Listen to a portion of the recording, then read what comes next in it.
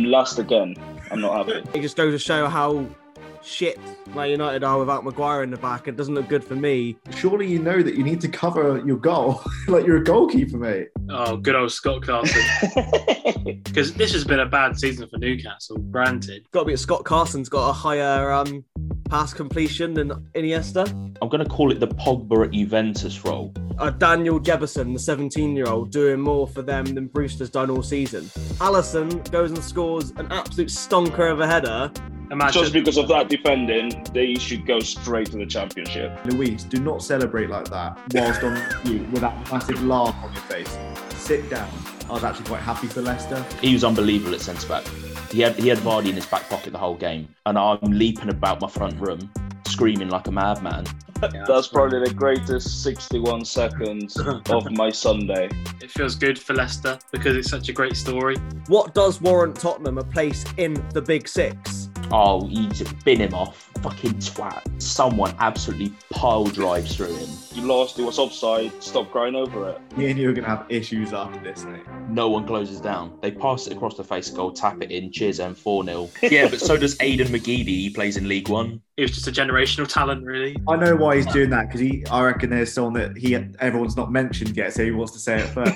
Got a big, bold man going in at centre-back. I personally think one of the best midfielders in our generation not to win the Ballon d'Or. What else can be said? I mean, the guy has probably one of the best left foots on the planet. Costa, you're getting kicked out of this call if you think Cillessen is the second best goalkeeper. One of the greatest Dutch midfielders of all time. Don't you dare Michael Owen us.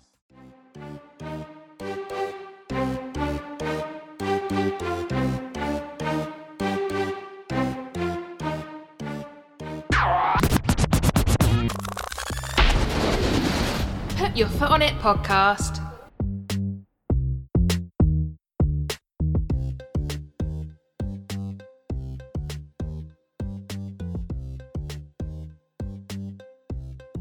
Hello everybody and welcome back to the Put Your Foot on It podcast. I am your host this week, Harrison Lane, and I am joined by Lewis Blackmore.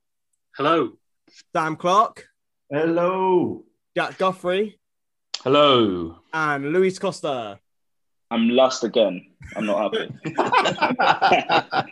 Okay, guys, this week we are going to be talking about the Premier League fixtures starting from the Man United-Liverpool game on Thursday the 13th, the FA Cup final, and our Dutch five-a-side team from over the years. So to jump straight into it, we'll go straight into the Man United-Liverpool game. 4-2 to Liverpool. Lewis, you are technically our Liverpool fan. What are your thoughts on that one? Yeah, I mean, it felt good, to be honest. I mean, it was a good result at the end of the day. And not, to be honest, I didn't really see it coming, really. I thought it'd be another one of those dull 0-0 draws that we've seen like throughout this season. And if anything, I think the upcoming years have spurred on a lot of players and teams, I reckon. And I mean, I didn't see Firmino scoring two, to be honest. No, I mean... It's not exactly like he had the best... I was very hopeful when Fernandes put United 1-up in the 10th minute, and I thought, here we go, we're going to get a win. And then a good goal from Jota, and then Firmino somehow scores his second goal after his first goal after his second goal, but before his second goal. Yeah, that's a funny one. It was shocking. I think it just goes to show how shit Man United are without Maguire in the back. It doesn't look good for me. I mean, listening knows I don't rate him. I mean, to be honest, it was just very telling that clearly Bailly and Lindelof have no sense of communication between each other. Like, no, they clearly don't know how to play with each other. Like, they're both good players individually, but they don't play as a two very well. I mean, it's pretty similar to Williams and Phillips for Liverpool, really. It was, but I think the inexperience of Dean Henderson didn't help. I don't know if anyone saw his positioning for the Salah goal. Like, it was, you're nodding your head there, Sam. What's your thoughts on that? He basically just went, if you just put it there, then you're going to score it. He didn't even try to defend it. Like, he just, I just don't get it. Like, yeah. It's a FIFA glitch.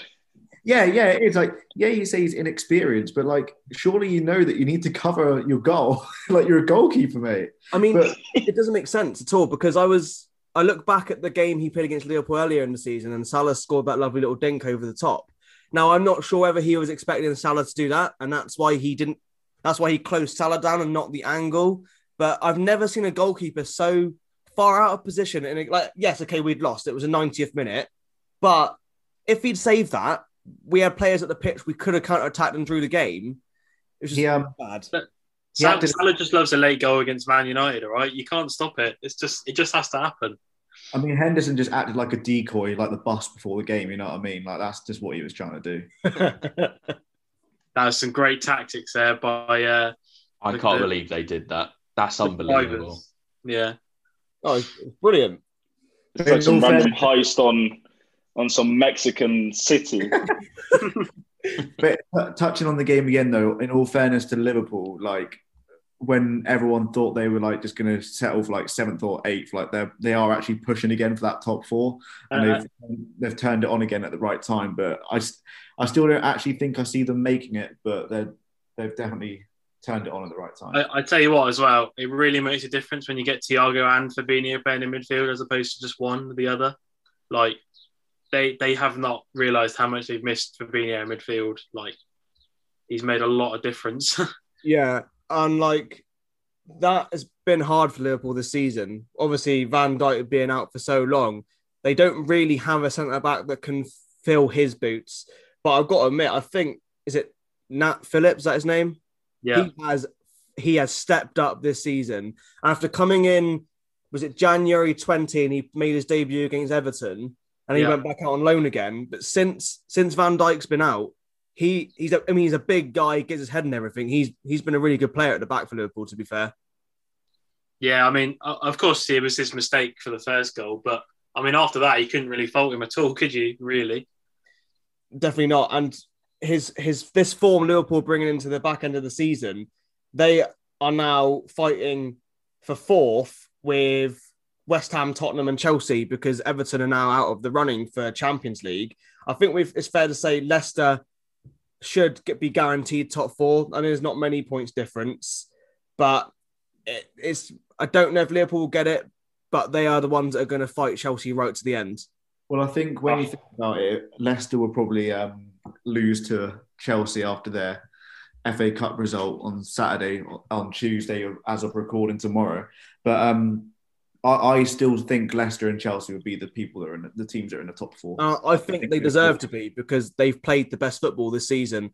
Those 4 teams in the top, bar West Ham, because I think West Ham have been really exciting this season, they deserve to be the top 4. Tottenham don't deserve to be so high, because if you think about how they've really played over the whole season, they shouldn't really be there. They haven't been that exciting to watch. Like, yes, Kane and Son have played well, and Ali's coming back into form, but Tottenham are not the 6th best team in the league this season.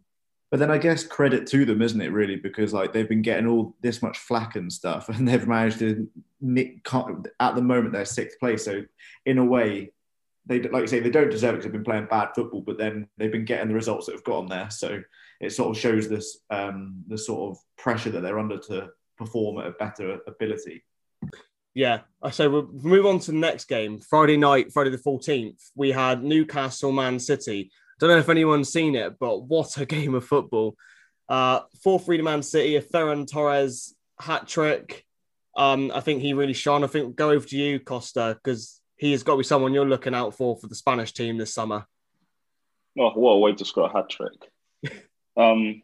Yeah, he'll probably start along with Olmo and hopefully Gerard Moreno up top. And yeah, again, not much more you can say about him. He's young. He's probably going to play, well, Guardiola's hinting he could be Aguero's replacement as of next season. And if he is to be, then what a way to sort of prove that to the gaffer. Oh, for Great sure. Great save by Scott Carson as well on the penalty. He has to be mentioned. Oh, good old Scott Carson. And yeah, it's great. I still can't great believe game it. for I still game can't to watch. It was a really good game to watch. I just can't believe that Scott Carson plays his first game in the Premier League. I think it's something like over 3,000 days. He was let down by his defence because he had a brilliant game in goal, really. Nathan Ake didn't have the best game, I have to say. In all fairness to Newcastle, though, like it's not like City had like the weakest squad out ever, and to come away from it 4-3, that's not bad going for Newcastle, especially the amount of like sort of like Tottenham, they've been getting a lot of pressure from their fans about how they've been performing. And to get, I know they didn't win, but to get a 4-3 performance against the champions, it's not too bad going, really. I think also it demonstrates the tenacity of Newcastle. You know, although they're safe now, they in their heads they still thought, oh, you know, we should probably try and keep winning to not finish as low as possible. You know, because this has been a bad season for Newcastle, granted, but yeah, I mean, they really turned on the form, haven't they, in the last few weeks? What's a shame about Newcastle right now, though, is that they keep everyone really that's in that squad probably next season, except Joe Willock. And I think he's just broken, I think it's Jose Antonio Reyes' record for the youngest person to score 5 goals in a row in 5 consecutive games in the Premier League. This back end of the season, he's been unbelievable for Newcaslu. I mean, he's Steve Bruce, manager of the month in April. That's crazy. I mean, they went unbeaten. And if you think about it, Newcastle did have a good April. I think they lost to... I think they might have only lost 1 game in the last 8, and that was against Arsenal. And they still weren't that bad then. But I've just looked at the stats for this game against Man City. 83% possession for Man City, 925 passes to Newcastle's 195. I tell you what, also from a City perspective, I think Cancelo needs to start above Walker, to be honest, because I think he's the better of the two. He just keeps proving it. Every time he starts, he has a key contribution, like a goal this time, assist, I think, in the last time he played. So, what I like Cancelo, and I like the way he can play that right wing back, right back, or even the way Pep plays, where he tucks a full back into holding midfield to let everyone go forward, like Rodri and Fernandinho, they can go forward. Last little thing I've got to say about this game, though, is it's got to be Scott Carson's got a higher pass completion than Iniesta. I think in all games under Guardiola. Yeah, it's unbelievable. Stats you love to see. Oh, of course. So another big game this weekend. Leeds Burnley, 4-0 smashing. But 4 goals for Leeds without Bamford getting one. Not what he really wants going into the Euro picks. I mean, realistically, he probably won't get selected in the squad anyway. I wouldn't mind seeing him in there, but I just don't feel like he will. But, I mean, if you see the way that Leeds play, a lot of other players than Bamford score anyway. The likes of Dallas and Rafinha and Jack Harrison, like they're all getting on the score sheet as well. So I wouldn't say it's a bad thing for Bamford not getting a goal. Not just that, but you have someone like Rodrigo who comes off the bench and he can get 2. You know, it's I think with Bielsa, he just makes them run into the ground.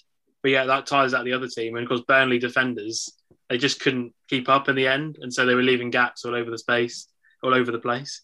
Yeah, and just left enough gaps for Rodrigo. And what's crazy though, like I think I read a stat on Twitter after the game that Jack Harrison has the most goals and assists for any English midfielder in the Premier League this season. But his name hasn't been chucked about for the Euros at all. I don't know whether he deserves it, but if you were to go off of stats, which not obviously all managers do, could he warrant a place in the team? If it was solely based on stats, yeah. I don't think in England, but Man City could be monitoring that very closely. Yeah, because I don't think he has a buyback clause, right? I know Douglas Luiz still has his from Villa, where he's like, they can buy him back for 25 million. I don't think there's anything there for Jack Harrison. I think Leeds will definitely try and keep him and smack a big price tag on him. Isn't he on loan? I think his loan finished. I think he signed permanently last summer, because I think he was on loan. This is his 2nd season, isn't it, at Leeds now? But he couldn't play. Yeah, but he couldn't play against his parent club. Oh no, sorry. They can buy him at the end of the loan. They've got a clause to buy him something like mega cheap, like 11 million or something. But it's not optional. It's a stuck price tag to buy him for. So Man City don't have a say in it. It was written into the contract. Leeds' gain and Man City's loss, really, I'd say. Yeah, but the thing is, though, he might be amazing for Leeds, would he even get into that City side right now? That's the thing. No. It's Well, tricky, over isn't it? Sterling, probably. And back to your question as well, Harrison. The reason I don't see Harrison even being looked at by Southgate is, without sounding like that sort of classic English fan, because he's not one of the big names. He just won't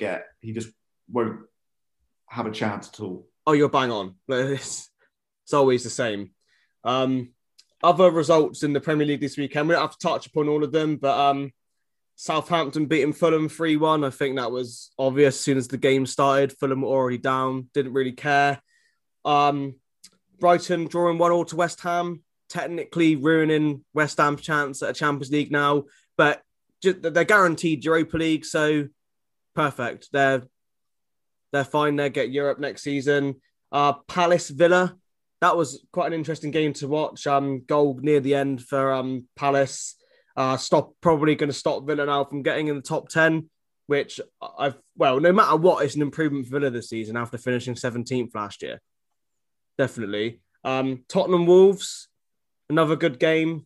Ryan Mason really knowing how to use that Tottenham squad. But can anyone explain to me why Ndombele is not liked by certain managers?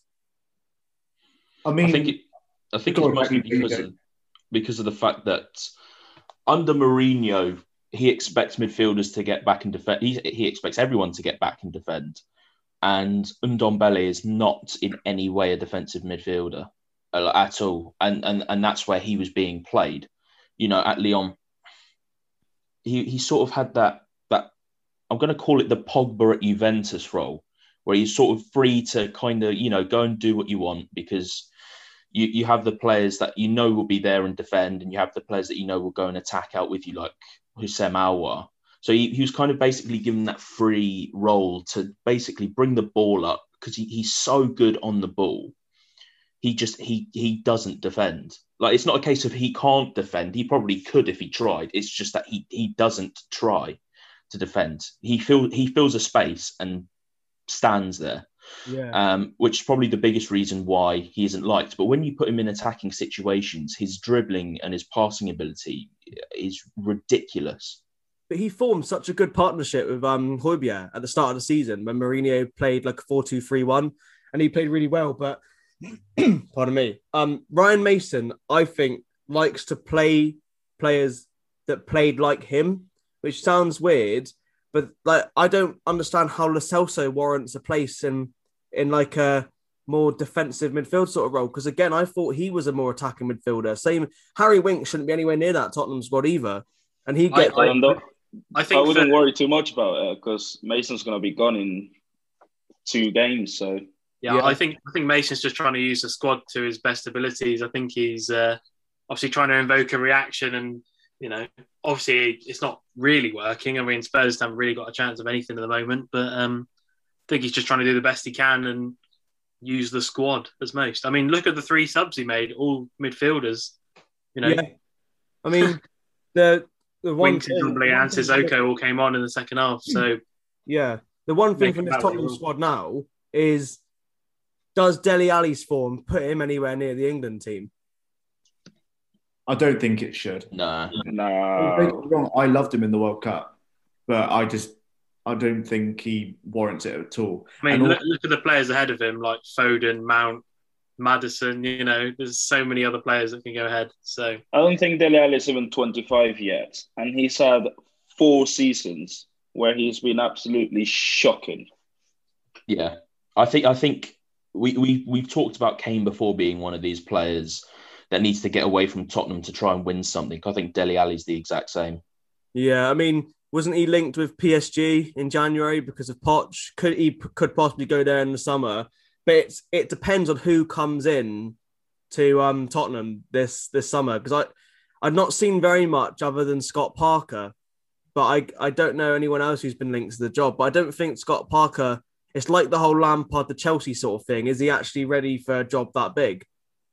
And he'll probably reject Tottenham because he likes Fulham. He's got control in Fulham, and he's loved in Fulham because he's already got them out of the Championship once. Yeah, exactly. So yeah, if he goes to Spurs, yeah, he played for Spurs and all this and that, but are the fans going to turn on him after 3 defeats in a row? Probably. Also, Harrison, you mentioned before we went on to the Tottenham thing about other results that mean a lot. The Everton game, them losing to Sheffield, I think has actually really damaged their potential hopes of pushing up the table as well. Losing 1-0 to already relegated Sheffield, I think was a big blow for them. Sheffield United yesterday played like the Sheffield United at the start of last season. Like, they played so well. The overlapping centre-backs, Daniel Jefferson, the 17-year-old, doing more for them than Brewster's done all season on his debut, scoring a goal. And it was a really good goal as well, really well worked. And I think he's definitely someone to watch for the future. I know, obviously, he should absolutely shine in the Championship. Yeah, I think you're right. Yeah, definitely. But I think at the moment they're all playing for their contracts, aren't they? At the moment, it's the typical. You've been relegated. Now you're playing to see whether you're wanted at this club. You know. Oh, for sure. And I think there's going to be a lot of dead wood eradicated in the summer in that team for the Championship. Yeah. We'll move on to the final game in the Premier League, and it's got to be Liverpool-West Brom. It looked like it was all over in the final seconds of the game. Going to be a draw. West Ham getting a point at home to the last season's champions. And then, bang, Alisson goes and scores an absolute stonker of a header to be the first goalkeeper in Premier League history to score a header. And was it, Lewis, you said it's the first time a goalkeeper scored since Begovic in 2013? Yeah, that's right. Yeah, I mean, it's also the first time. It's also the first time that a Liverpool goalkeeper has ever scored a competitive goal in their history, which is mental. It's crazy. I mean, it was. I don't know if any of you guys were watching it, but I had it on, and what the fact is, he got up and he headed it like a striker. It wasn't just a goalkeeper prancing around in the air. He took flight and he put his head through that ball. I mean, net like a salmon. I mean, I get goalkeepers are, let's say, less dangerous than outfield players, but when you have 6'4", 6'5" Alisson going into your box, stick a man on him, just in case. Exactly. Just in case. There was no defenders around him at all. He was free on just behind the front post, and if like Louis said, if it lands on him, in a way, he should be expected to score. Yeah. So why would you put that one man on him just for a bit of pressure? It's very bad defending, but obviously you can't take away from the finish either. Love it. I would have loved. I would have loved that goal relegating West Brom, but they already are. But just because of that defending, they should go straight to the Championship. Yeah. He's now one goal behind Timo Werner in 2021. What are your thoughts on that, boys? Then, Jack and Sam. I don't. Do we have to talk about Chelsea in this podcast? Sorry, little. I think we're going to be talking about talking to Chelsea. Let's talk to Chelsea. Let's go to the FA Cup final. I will go. Luis, no, sorry, Harrison. I'm going to speak over you here. Luis, do not celebrate like that whilst on you with that massive laugh on your face. Sit down. I'm celebrating having 22,000 at Wembley again. Okay. Limbs. All right. Sam, I'll go straight to you first. Forget about the result. What was your thoughts on the overall of the game? I mean, to be fair, at first I did think it was an interesting game. There was a few things going on. I mean, if you take away the possibility of there being a handball in the build-up, I mean, that goal was outrageous. I mean, the goal wasn't scored by a handball. So you've got to look at that goal and just go, wow, fair play at Wembley. Like Luis just said, 22,000 fans in there after the year that we've had. From a football perspective, not being a supporter of any of the teams or whatever, or if you're a Leicester supporter, what a goal. Obviously, Chelsea scored at the end with a very, very tight offside call, but if he was slightly offside, that's what VAR is there for. So it was an interesting game, and I'm going to be that sort of really poor Chelsea fan, but I was actually quite happy for Leicester, so I'm not going to be too wound up about the result. Well, Jack, I'll swing over to you. Oh, it was a boring game, really. Leicester scored with their only shot on target. Yeah. And if there's anyone that you don't want to have a pop shot from 30 yards, it's Yuri Tielemans.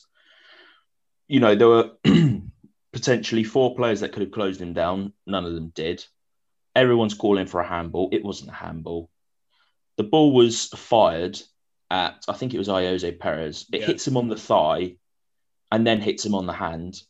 everyone on Twitter has been saying, oh, it's a handball because it hits his hand and the ball changes direction. Yeah, but it hits his thigh and changes direction. So I don't think that pass would have been made anyway. It's not handball. Get on with it. Close down, and Yuri Tielemans doesn't score that. It's a wonder goal. Yeah. Unbelievable goal. And their only shot on target in the game, which is ridiculous. You said about closing down and that. I think one major thing you can take from that game is how good Reece James was at centre-back. He was unbelievable at centre-back.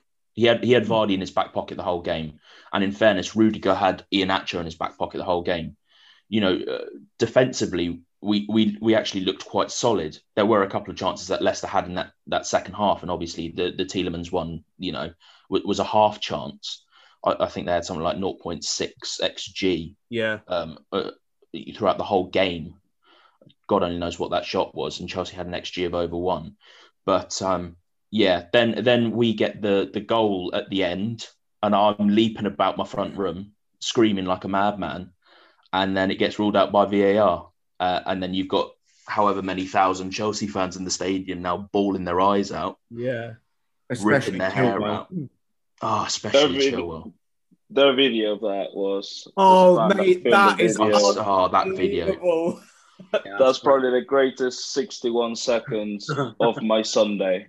I loved it. I hate VAR, but the change... The change in emotion is ridiculous. Yeah. Do you know what, though? To pull on what Sam said, it feels good for Leicester because it's such a great story. Yeah. It is. And also look at Vardy's new record as well. He's played in every round of the competition and now he's actually won it as well. I mean, I don't think that's ever going to happen again, is it, to be honest? And as well, I don't want to jump on the bandwagon of everything that was on social media, but the connection that team do have with the owner, obviously partially due to the unfortunate circumstances of what happened a few years back, but to still be able to build on that relationship because they had that with the previous owner is just unreal, and it does just add to their that success of 2016 and then to now. It's just, I think it's such a good story. And also it adds to the old fan argument of totally against the European Super League. Leicester are I know Leicester are now one of the big six probably, but they weren't one of the big six that actually joined the league. So But you say about big six, not many people like that wording. Get rid of it. But they've won a league title in the last 5 years. They've just won an FA Cup. Tottenham haven't won a trophy since 2008. What does warrant Tottenham a place in the big six? There isn't. It is right. The only thing I want to say about the cup final is what's your thoughts on what Daniel Amartey did after the game? Oh, he bin him off. Fucking twat. What an idiot. I get you're happy and you're celebrating and everything like that, but come on now, you don't need to chuck our little flag. I can't remember what it's called press thing, isn't it? Yeah, it was disrespectful. So now I hope that he comes on tomorrow, is it Tuesday, and someone absolutely pile drives through him. Yeah, they're meant to be building this game off a load of respect and stuff, and realistically, you can see it and just see he just chucked a little thing on the floor. But it was quite intentional and quite like if you want to gain respect in football, you can celebrate in other ways. You don't need to. There's a clear line, isn't there? And he stepped well over that. So yeah, the fact that Fofana instantly stopped the live stream. He was doing his Instagram live as soon as Amartey did that. He knew straight away. Yeah, you know what I loved after the final. Not only the Chelsea fans crying over the VAR decision, saying Leicester only had one shot on target and blah, blah, blah, blah, blah, and the lack of humility from some of them. It was Thomas Tuchel's post-match interview. I was watching the BT coverage, so I only watched his interview on BT and saying that obviously it was humble and that cost the game. VAR cost him the game. Well, not really. Leicester were, in my opinion, the better team. And you lost yourselves a final. Stop. And who knows what that would have happened in extra time should that have stayed 1-1. Yeah. It's not like Chelsea were all over them and they got robbed. They robbed and it was 5 yards onside. No, you lost. It was offside. Stop crying over it. And if we I were, wonder what's he going to do if Man City batters him on the 29th. What is he going to say then? and if we were all over him, then we should have put some chances in the back of the net before that. Exactly. Or even on target. And it isn't going to happen if you've got Werner up front. But And also, Luis, less of that about getting thrashed in the Champions League final. All right, leave that. What? Me and you are going to have issues after this, mate. talking Just send the Three heavy finals lost in 2 weeks. Champions Three League finals lost in 2 weeks. we'll quickly touch on the women's Champions League final. Barcelona. Oh, can we not? We're gonna have to. Go on, Costa. I'll let you talk. Obviously, after the disappointment and learning curve of 2019 against Lyon, then it was coming. Chelsea were, I don't know, they weren't switched on, were they? For a final, you have to be switched on, and conceding after 33 seconds such a sloppy goal is just your own death sentence, essentially. And after that, goals came, and it's not like they were good goals. And obviously, the game was over before it even started for Chelsea. So I was going to say, I put on my Twitter that Chelsea, especially in the first half, just couldn't put a passage of play together. They weren't passing it around quick enough. And in all fairness, that was partially down to Barcelona putting a lot of pressure on them and being the stronger side. But yeah, I mean, I know it was obvious, but the game was lost in the first half. They were saying, they might be able to get a goal back in the second. But like, even if they did, it wouldn't have changed the game. And they managed to get a goal anyway. And also, Chelsea's striker, that Harder, she had a fair few opportunities as well and just couldn't get a shot away on target or anything. So yeah, like Luis said, when you have teams that are doing that, you're not gonna win against a side like Barca. They walked the ball into the goal for pretty much all their goals. Like they literally walked through the defence. Like that fourth goal, for example, Barcelona play it down the wing, no one closes them down. Barcelona keep running down the wing, no one closes them down. Barcelona get to like 6 yards out on the byline, no one closes down. They pass it across the face goal, tap it in, cheers them 4-0 in 36 minutes. It shows how neglected English women's football is compared to European. Like Lyon have dominated for years, and now, to be fair, that Barcelona team that they can dominate now, 100%. You can't rock up to a final like that, like Chelsea. That's simply what not to do when you get to a final and you show that video, because I would be embarrassed to be one of the Chelsea players. I don't care if it's the first final or whatever. You simply can't rock up like that. And I may add that we are the first club to win both men's and women's Champions League. So that's my piece. The only thing I'm going to say as well is that we shouldn't discredit what Emma Hayes has done at Chelsea. Absolutely not. God, no. She's been brilliant. It's not her fault that her players go out there and they switch just didn't off turn after up. 30 seconds. They simply didn't turn up. That's what happened. They've won the WSL. So hopefully, like Louis said about what Barca done in 2019, hopefully Chelsea can do the same. Yeah, well, I think that's a good time to move on to our Dutch five-a-sides for this week. Costa, I'm going to come straight to you, seeing as you moaned about me talking about you last in the intro. So here we go. Well, I'm just getting my team up. In goal. He's used to being last, isn't he? That's what you just... Yeah. Too much pressure. He wasn't ready. In goal, I haven't gone for the obvious name, or the second obvious name, or maybe the third obvious name. I've gone for Martin Stekelenburg, who has 58 caps to the Dutch side and was one of the 23 that went to South Africa and it was never in doubt, but they lost the final. Did Spain win that year? Of course. That we won that year, obviously. And, fun fact, Netherlands have lost all 3 World Cup finals they've been in. Like, it's one with Johan Cruyff. I don't know what happens to that. They have great teams, but it's just they can't win the World Cup, can they? In defense, I'll have Ronald Koeman, who won the Euros in 1988, has 78 caps for his country, scored the goal that won Barcelona the first ever European Cup. Barcelona manager. Yep. I really hope he stays. I don't want him to go. Then we have Johan Cruyff. I never saw him play. I've seen clips of him, and I heard everyone else that talks about him. Won 3 Ballon d'Ors, has a massive influence not only in Dutch or Barcelona, but in world football. And yeah, he lost a World Cup final as well. To add to that, The man has his own skill. That's how good he was. yeah, Yeah, but so does Aidan McGeady. He plays in League One. You're not wrong.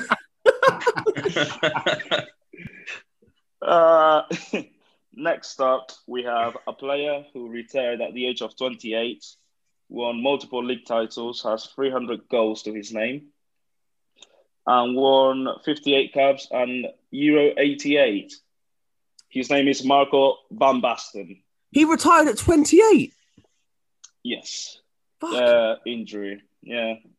Mad. Imagine if he hadn't retired at 28, that man could have got 500 goals Yeah. plus. Easy. He's won like 3 Ballon d'Ors as well, hasn't 2, I think.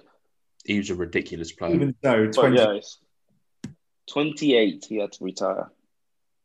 How many is that? That's That's 4. 1, 2, 4. Yeah, And that's, up front- that's in the period where you're probably talking about the earliest of someone's prime, like 27, 28 years old. Yeah, And he won 2 before. That's mad. I didn't realise that. mate. What a player. And then started up top, a player who has 79 caps, played in 2 European Championships and 2 World Cups. His name is Patrick Kluivert. Not much clinical striker. And yeah, he's just missing that international trophy with the Netherlands. And on the bench, I have another runner-up in the 2010 Dutch team. He scored a magnificent goal in the semi-finals of the World Cup of the same year. 106 caps to his name. His name is Gio van Bronckhorst. Oh my God. Yeah. And he also won the Champions League with Barcelona 15 years ago on Monday, the 17th of May. And to finish off the bench, he 73 caps, 1 Euro 88 as well. I've been really classic today. I don't know why.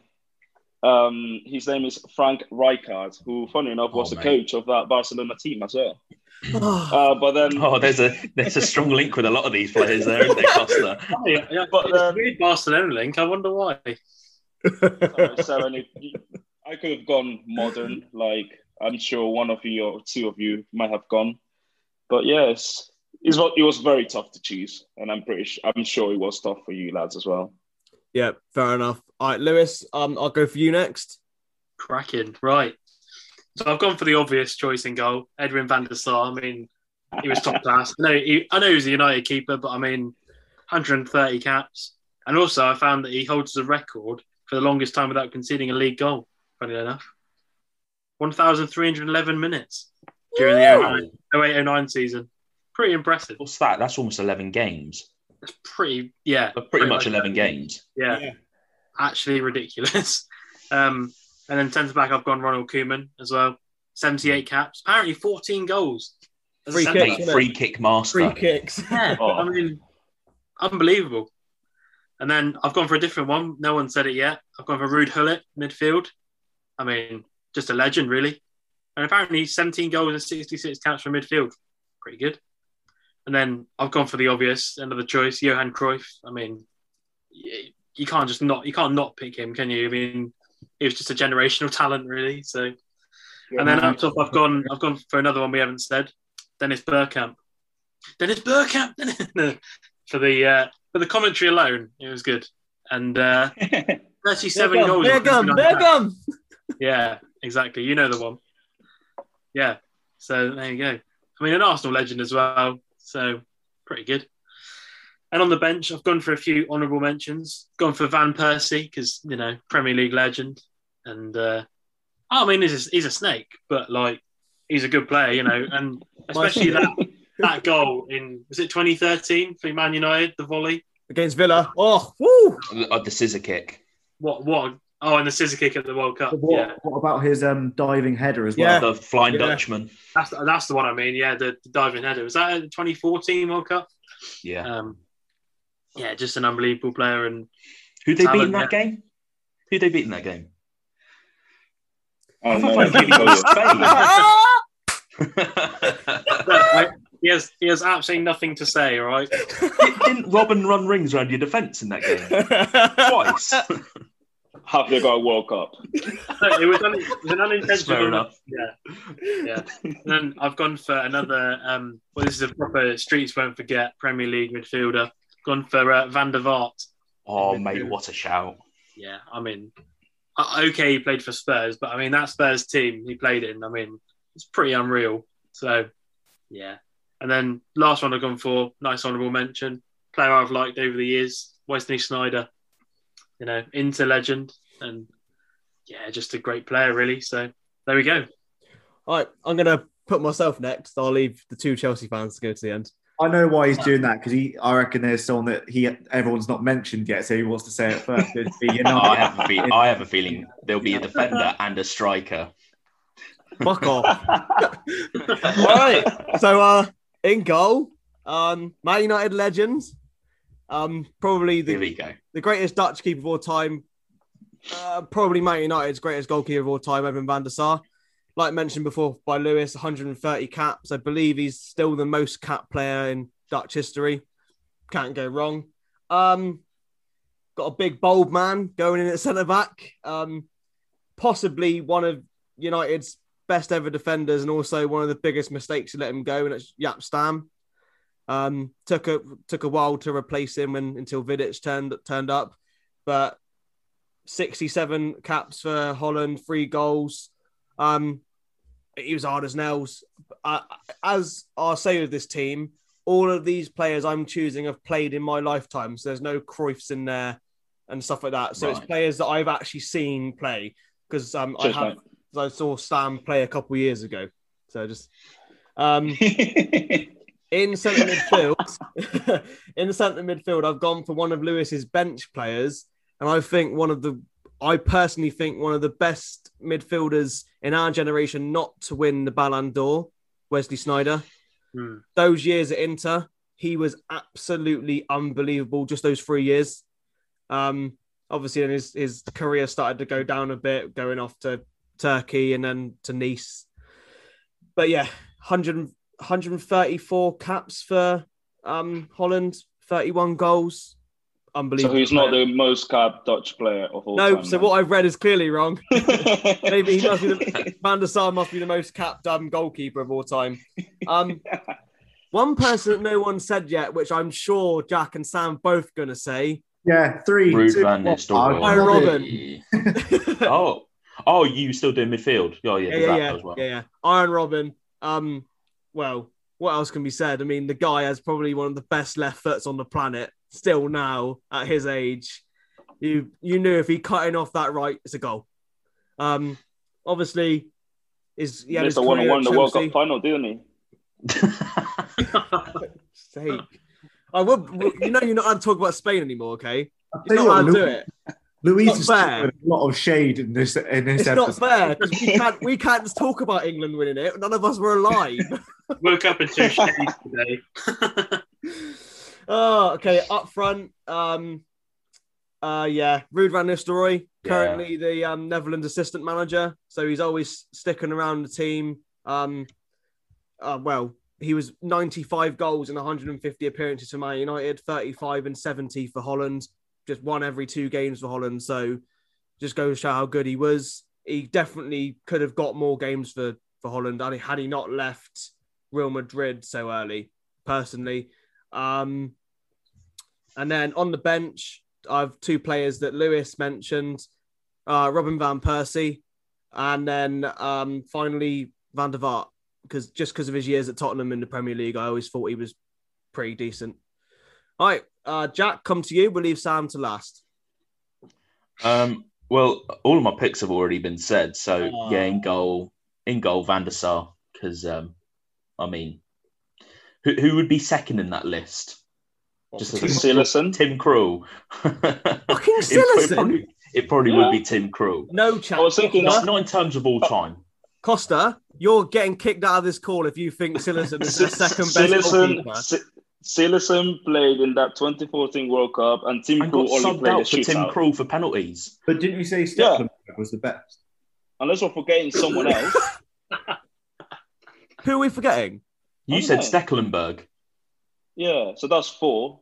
I think Cillessen's up No, Oh my no, God. no. Right. Anyway, moving on quickly. Moving on incredibly quickly. I've also got Ronald Koeman at centre back. Unbelievable player, goal scorer from centre back.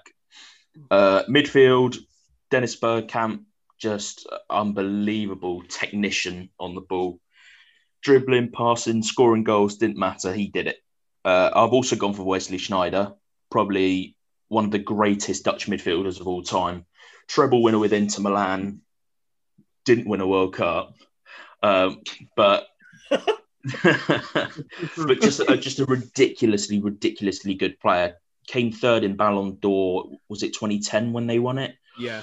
And I think he said in an interview once he just didn't have the drive to be as good a player as Ronaldo or Messi, like to train as hard as they did, which is why he was happy where he was, which fair enough, but still an absolutely quality player. And then up front, I've also gone for Van Basten, just because you watch highlights of him at World Cups and Euros for the Netherlands. He was absolutely ridiculous. The volley where he's basically on the byline and he slams it into the top left. What a way to win a tournament. Just ridiculous player. And then for the subs, I've also gone for Ruud van Nistelrooy, because he was one of the best Premier League strikers of all time, but I don't think he spent long enough in the Premier League. Just an absolute out-and-out goal scorer, absolute finisher. And the fact that he didn't reach 100 Premier League goals I couldn't believe that. But then again, you look at how short a time he spent in the Premier League. His goal-scoring record was ridiculous. And I, too, on the bench have also gone for Ruud Gullit, because he's someone that, you know, if you've got the five-a-side team, because this is ultimately what it is, a five-a-side team. He could play in defence, he could play up front, midfield. You know, he's dominating all the areas except goalkeeper. So I think you want him in off the bench there. But yeah, I've also got a list of like 11 honourable mentions that some of us have named, like, because there are just so many unbelievable Dutch players from like the past, particularly like 40 years. I mean, the fact that Cruyff hasn't made my team, that goes to show how much talent there is. I tell you, another Streets won't forget as well is Edgar Davids. Edgar Davids, he's on the list. Do you know what? I don't know how I didn't think of it before. I really don't. Yeah. Barnet legend. Legend. Sam, give us your team. In goal, I've got Van der Sar. And can any of you guess my centre back? He was a Premier League managerial legend. De Boer. Yeah. Oh, mate, that's actually a great shout. Third. Which twin, though? Got to be Frank, Has to be Frank. Yeah, so Frank de Boer, 112 caps, third most cap for the Netherlands side, and he scored 13 goals, which I guess isn't too bad. He was one of those like Swiss Army knife players. He could literally, you could play him anywhere, and he'd do well. Five-a-side legend, then, isn't it, Jack? Really? Exactly, mate. And then I've gone for Iron Robin, Johan Cruyff, Van Basten, then the two on the bench, I've got Kluivert and Van Persie. I thought, Jesus Christ. Poor De Boer, you hate defenders. You just leave De Boer by himself again. It's five-a-side, mate. It is five-a-side. You don't need defenders, really. Your whole philosophy is just outscore the other team. Yeah, unbelievable firepower.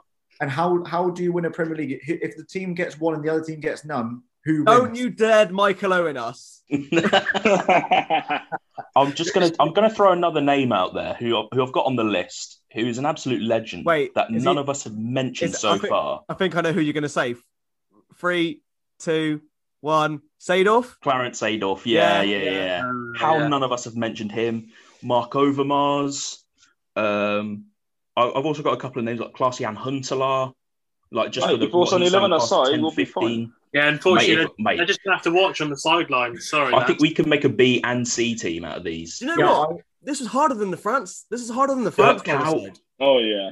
What a ledge. I wouldn't have chosen Van Nistelrooy either. I would have chosen Ryan Babel. What a legend. Do you know what? Did Van Nistelrooy get to a World Cup final though? Oh, Christ's sake, man. All right, guys, I'm out. All right. I think that brings today's episode to an end. It's just near enough about an hour. So I hope you've all enjoyed listening to this one. We'll be back the same time next week, Wednesday at 12 o'clock.